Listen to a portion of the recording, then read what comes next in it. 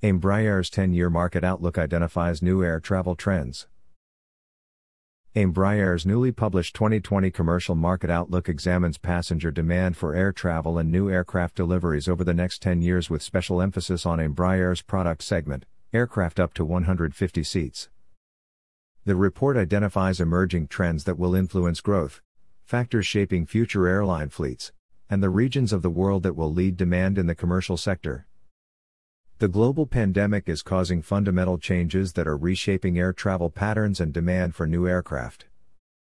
There are four main drivers: fleet rightsizing, a shift to smaller capacity, more versatile aircraft to match weaker demand; regionalization, companies seeking to protect their supply chains from external shocks will bring businesses closer, generating new traffic flows; passenger behavior, preference for shorter haul flights and decentralization of offices from large urban centers will require more diverse air networks; environment, renewed focus on more efficient, greener aircraft types.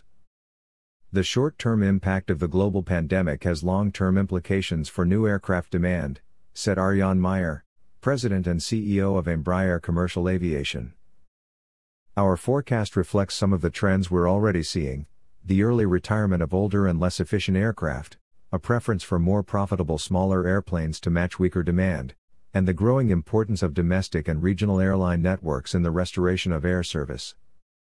Aircraft with up to 150 seats will be instrumental in how quickly our industry recovers. Selected highlights: traffic growth. Global passenger traffic, measured in revenue passenger kilometers, RPKs, will return to 2019 levels by 2024, yet remain 19% below Embraer's previous forecast through the decade, to 2029. RPKs in Asia Pacific will grow the fastest, 3.4% annually. Jet deliveries. 4,420 new jets up to 150 seats will be delivered through 2029. 75% of deliveries will replace aging aircraft, 25% representing market growth.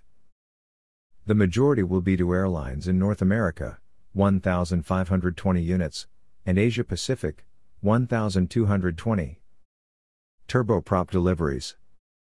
1,080 new turboprops will be delivered through 2029. The majority will be to airlines in China/Asia Pacific, 490 units, and Europe, 190.